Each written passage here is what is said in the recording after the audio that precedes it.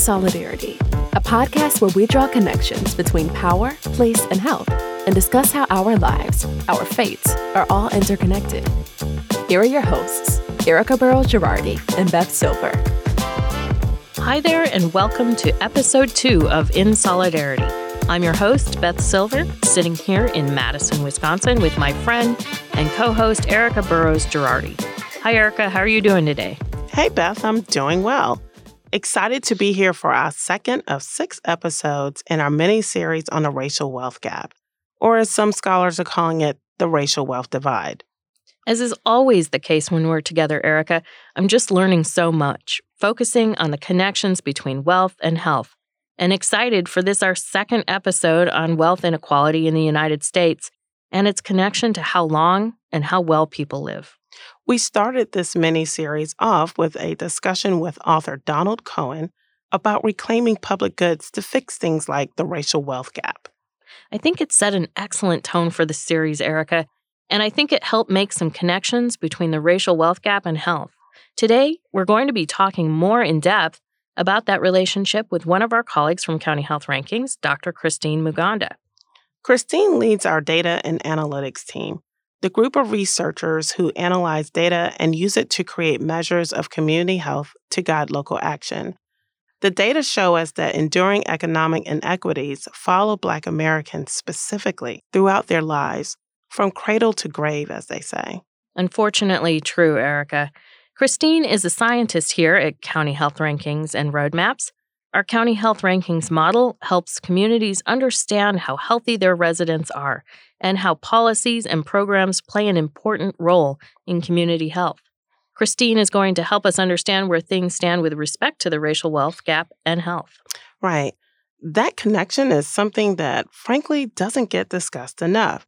Countless scholars have done incredible work on the topic. I'm thinking of people like Professor William Darity at Duke, one of the most renowned scholars on the topic. Professor Darity traces the racial wealth gap back to the end of slavery and the 40 acres and a mule that former slaves were promised, but the vast majority never received. At the same time, Professor Darity describes how the U.S. government perpetuated the inequity when it provided, and get this, Beth, 1.5 million white families with 160-acre land grants through the Homestead Act. Researchers estimate that around 45 million white Americans alive today are beneficiaries of these land grants. What a profound example of institutional racism's lasting effect on the wealth gap. We'll get into more of the historical underpinnings to the racial wealth gap in our next episode. But for now, let's welcome Christine to shed light on what the research says about wealth inequality. She's also going to talk about a recent research project that she worked on that highlights how layers of disinvestment in a community can widen gaps and reinforce disadvantages.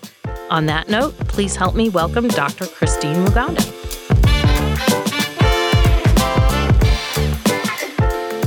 So great to have you with us, Christine, sharing coffee together as we always try to do when we're in the office, or in this case, the studio. Thank you, Beth. Where would we be without our coffee? I don't even want to go there. You know, on In Solidarity, we're threading the concept of social solidarity throughout the episodes. So we're starting off with the same question of our guests. What does social solidarity mean to you, and how does it influence the work that you do? I love this question. When I think about social solidarity, there's this specific Swahili proverb that comes to mind, tuko pamoja. It is a Swahili saying that can't quite be translated into English because it is deeply cultural, but it means we are together, we are positioned together, and it captures the ideas of empathy and interconnectedness, that we rely on each other and that our well-being is intertwined. I think this perspective is core to population health and population data. Population data tell this collective story of individual humans who all share a particular characteristic or experience. Maybe they share a similar identity, are of similar age, or live in the same geographical space. They are positioned together in some way. And in order to move toward a better position as a group, as a community, as a society, they must all be included. Tuko pamoja. Wow, Christine, that is absolutely beautiful. And in our first episode, we touched on the difference between wealth and income. But could you tell us a little more about why wealth might be a more useful measure for understanding health? If I may start with a few definitions, I think that could be helpful. Income is the amount of money received by an individual or a household over a certain period of time. So if you get a weekly paycheck or a monthly paycheck, that's your income. Wealth refers to all of the assets that an individual or a household has, all of their savings, investments, perhaps a home or land that they own, minus any debt. To understand why wealth might be more helpful in understanding health, I like to imagine that I'm a goldfish and I live in a bathtub. The water held in the bathtub is like my wealth, and the water that flows out of the tap is like my income. So to be healthy at minimum, I would need enough water to cover my gills so that I can breathe. But that would, of course, only keep me alive for just the next moments. I would also need enough water to move my goldfish body to find food. And I need water so that I can swim around and stay strong and move to safety if I would feel too hot or too cold, or if I would see danger. And if I have a lot of water in the bathtub, a lot of wealth, I might not need any water flowing from that faucet. I might not need income in that moment. But if I'm starting out in an empty bathtub, I would need income quickly and steadily to be healthy. Another thing that I think might matter in this picture is thinking about what would happen if the plug was suddenly pulled from the bathtub drain. Yeah. So in real life, what would this look like? It could look like a sudden illness or loss of housing, any household shock. And in these scenarios, wealth could provide a buffer for me to respond to these life events so that I don't feel that shock as much while the bathtub refills. Wealth can keep the water level high enough to support health, and health requires that stability. Wow, that was so well said. Christine, what does county health rankings and roadmaps model say about how wealth and health are related? The county health rankings are based on a model of community health that emphasizes the many interrelated factors that influence how long and how well we live. So if you could imagine a funnel feeding into your future health, where the factors providing input are things like your ability to reliably access nutritious food and your ability to access quality healthcare when you need it, but also your ability to pursue work and education and to find social support, your ability to live in a community where you feel safe and have access to green space and libraries and clean air and clean water. And I think you can see how wealth could support all of these inputs. Wealthier individuals and households can afford the resources that support health, and they can extend these benefits to their children as well. The position of wealth that a child is born into will impact their opportunities for health during very formative years. And in addition to these opportunities, often the wealth itself can be passed to the child later in life. Christine, thanks for that. And I want to move the conversation to the racial wealth gap. What does the data say on this topic? Like, specifically, where are we seeing the widest gaps? Yeah, research has shown us that the wealth disparities between Black and white households are the largest, with some estimates showing that Black households have only a tenth of the wealth of an average white household, and that Hispanic households and some households identifying as Asian and Pacific Islander have household wealth that also falls well below most white households. In many summaries, Hispanic household wealth does not look much different from the levels of Black household wealth. Something that I think is important to understand about these data on Asian and Pacific Islander households in particular is that there is a lot of variation in experience within this group of families. Some families hold extremely little wealth, and others have more wealth than most people living in America. There are many factors that influence this variation, but we could just name a few scenarios. Say, for example, some individuals who identify as Asian are U.S.-born or naturalized citizens with opportunities for a wide variety of employment. Other individuals may have arrived to the U.S. as refugees without the ability to bring many possessions with them. Differences leading to similarly varied experience in the U.S. exist in other race groups as well. Are there trends by race in other health-related factors? And what about differences by place or by region? Yes, there are clear trends by race. And this is a signal to which we should absolutely pay attention. There are also clear trends by place in the U.S. The Appalachian region is one example of this. The Appalachian region includes all of West Virginia and also portions of 12 additional states. It stretches south to Mississippi, Alabama, Georgia, South Carolina, and it extends north through much of Pennsylvania and into New York State. Within the Appalachian region, the share of households with income from investments and other non-wage sources is lower than the U.S. level. Additionally, average household income is lower in this region than in the rest of the U.S. as well. Much like the variation that we see within race groups, there is also variation within any geographical region, and Appalachia is not an exception. Economically speaking, the Appalachian region contains counties which have been ranked in the lowest 10% of the nation's counties, and also contains counties which have been ranked in the top 10% of the nation's counties. So plenty of variation to observe here as well. And the overall trend signals to us that these communities have experienced disinvestment.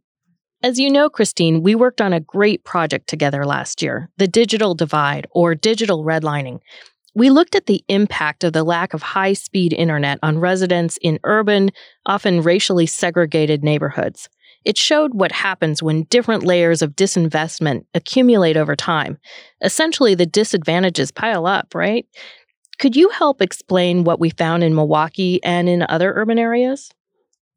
We wanted to take a closer look at this topic because broadband access has become less of a luxury and more of a basic necessity to navigate modern life.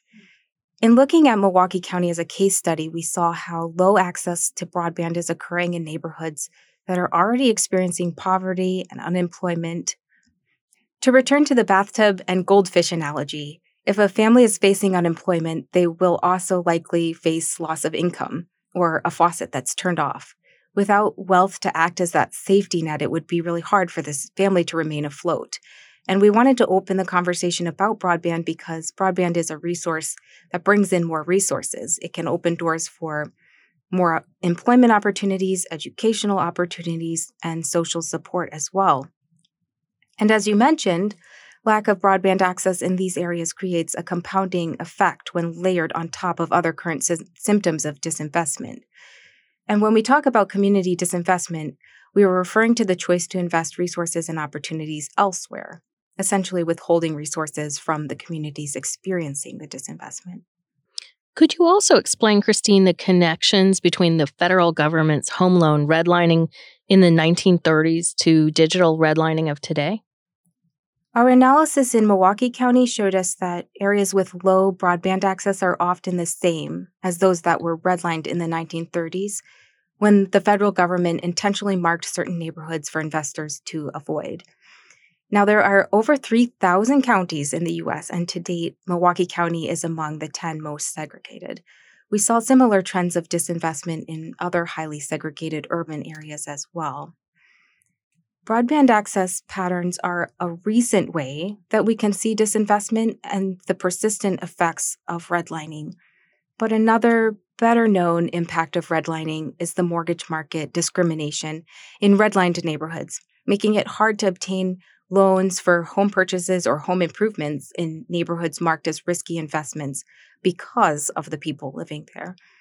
This means that Black households are significantly less likely to be homeowners than white households. In our 2019 Key Findings report, the county health rankings found that in large urban and smaller metro counties, the vast majority of households headed by whites own their own home, while more than half of the households headed by Blacks are renters rather than homeowners. Research from the Urban Institute found that not a single county in the U.S. with a sizable Black population has closed this gap. Wow. That even in places like Albany, Georgia, where Black households are actually in the majority, the gap in homeownership remains large. Yeah, that's shocking, Christine. And share with us why home ownership is important here. Yeah, home ownership is relevant to this conversation of wealth because owning a home can, over time, help build wealth and savings for education or for other opportunities that are important for health and future wealth for families. Home ownership doesn't equate to wealth, but it is one path to build wealth. And according to some scholars, home ownership is the most common path toward wealth building for families in the U.S. Yeah. Could you explain the patterns you see in the data that prove that this gap isn't about individual decisions? And how is this gap the result of systemic racism and government policy that have prevented Black families from building wealth? Continuing in the conversation of home ownership, Black home ownership rates have hovered at a level well below that of whites, showing no improvement since 1968, when passage of the Fair Housing Act made racial housing discrimination illegal. In fact, the gap is now wider, and I think this is a pretty clear hint that we haven't sufficiently addressed the inequity. Homeownership is only an example of a way to build wealth and pass it down to your family as inheritance. But when we understand that there was a time in our history when Black families were not allowed to own property or even to benefit from their own labor, we can understand that while some families were building generations of wealth over that time, this is a newer opportunity for Black families. And they continue to face many persistent barriers, including racism and the community disinvestment we've named. Christine, you've named racism as a barrier to families for building wealth. Can you name an example of how that manifests itself? I can, yes. Government studies have shown us that when shopping for housing, two home seekers that have all relevant characteristics the same between them, like price range and life stage, but are of different races or ethnicities, when they go through that process of shopping for a home, Black individuals have been found to be treated differently than white individuals about half of the time. Hispanic individuals and Asian individuals have also been found to be treated differently than white individuals to a slightly lesser extent. An example of this discrimination is that non-white home seekers are told about and shown fewer housing units as compared to white home seekers.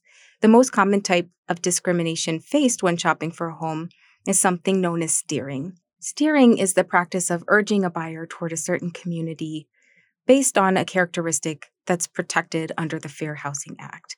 And this could be something as subtle as urging a white home seeker to drive by the bus stop in a potential neighborhood and just see what kind of families are gathered there in the morning.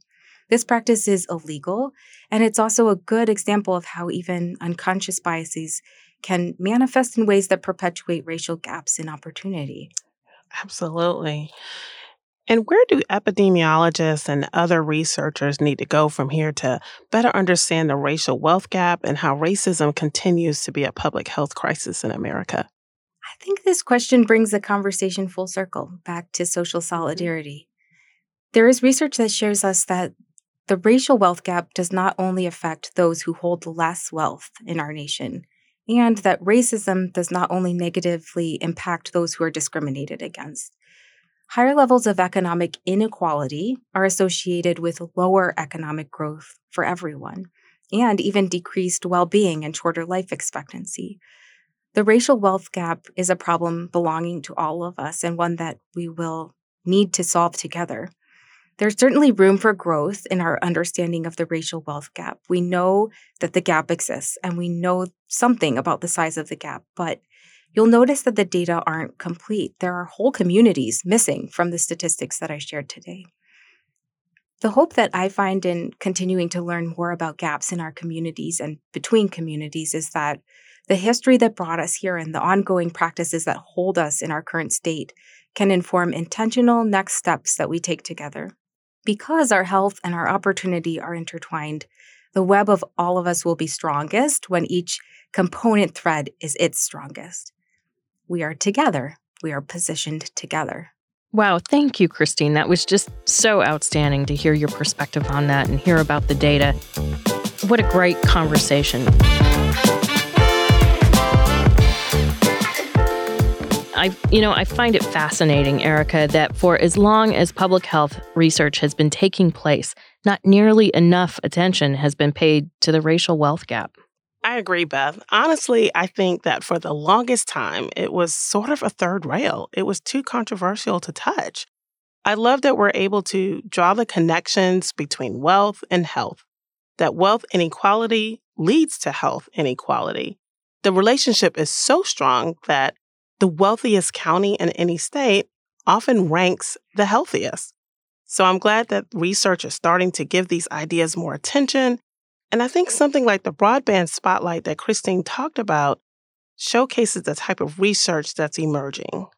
Well, now that we've taken a look at where things stand with the research, I think it's time to take a step back in time for our next episode. Yeah, let's do it. You will not want to miss our next episode. I talked at the top of the show about how we're still feeling the effects of decisions made 150 years ago. Well, we've got yet another amazing guest joining us to talk about what has happened since the Civil War that has made the racial wealth gap what it is today. Can't wait, Erica.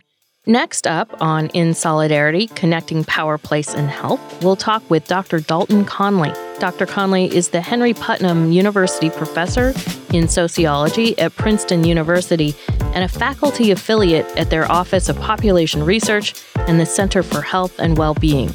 He's a prolific author on the racial wealth gap, and his book, Being Black, Living in the Red, is considered one of the authoritative works on the subject. An incredibly great read for any of you who have not picked it up yet. Yeah, so exciting. I can't wait for that conversation. Until then, I'm Erica. And I'm Beth. And we're in Solidarity, connecting power, place, and health.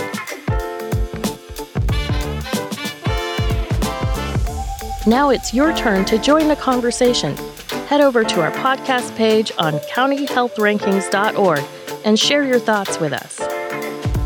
The question for this episode is, how do you see wealth inequality impacting health?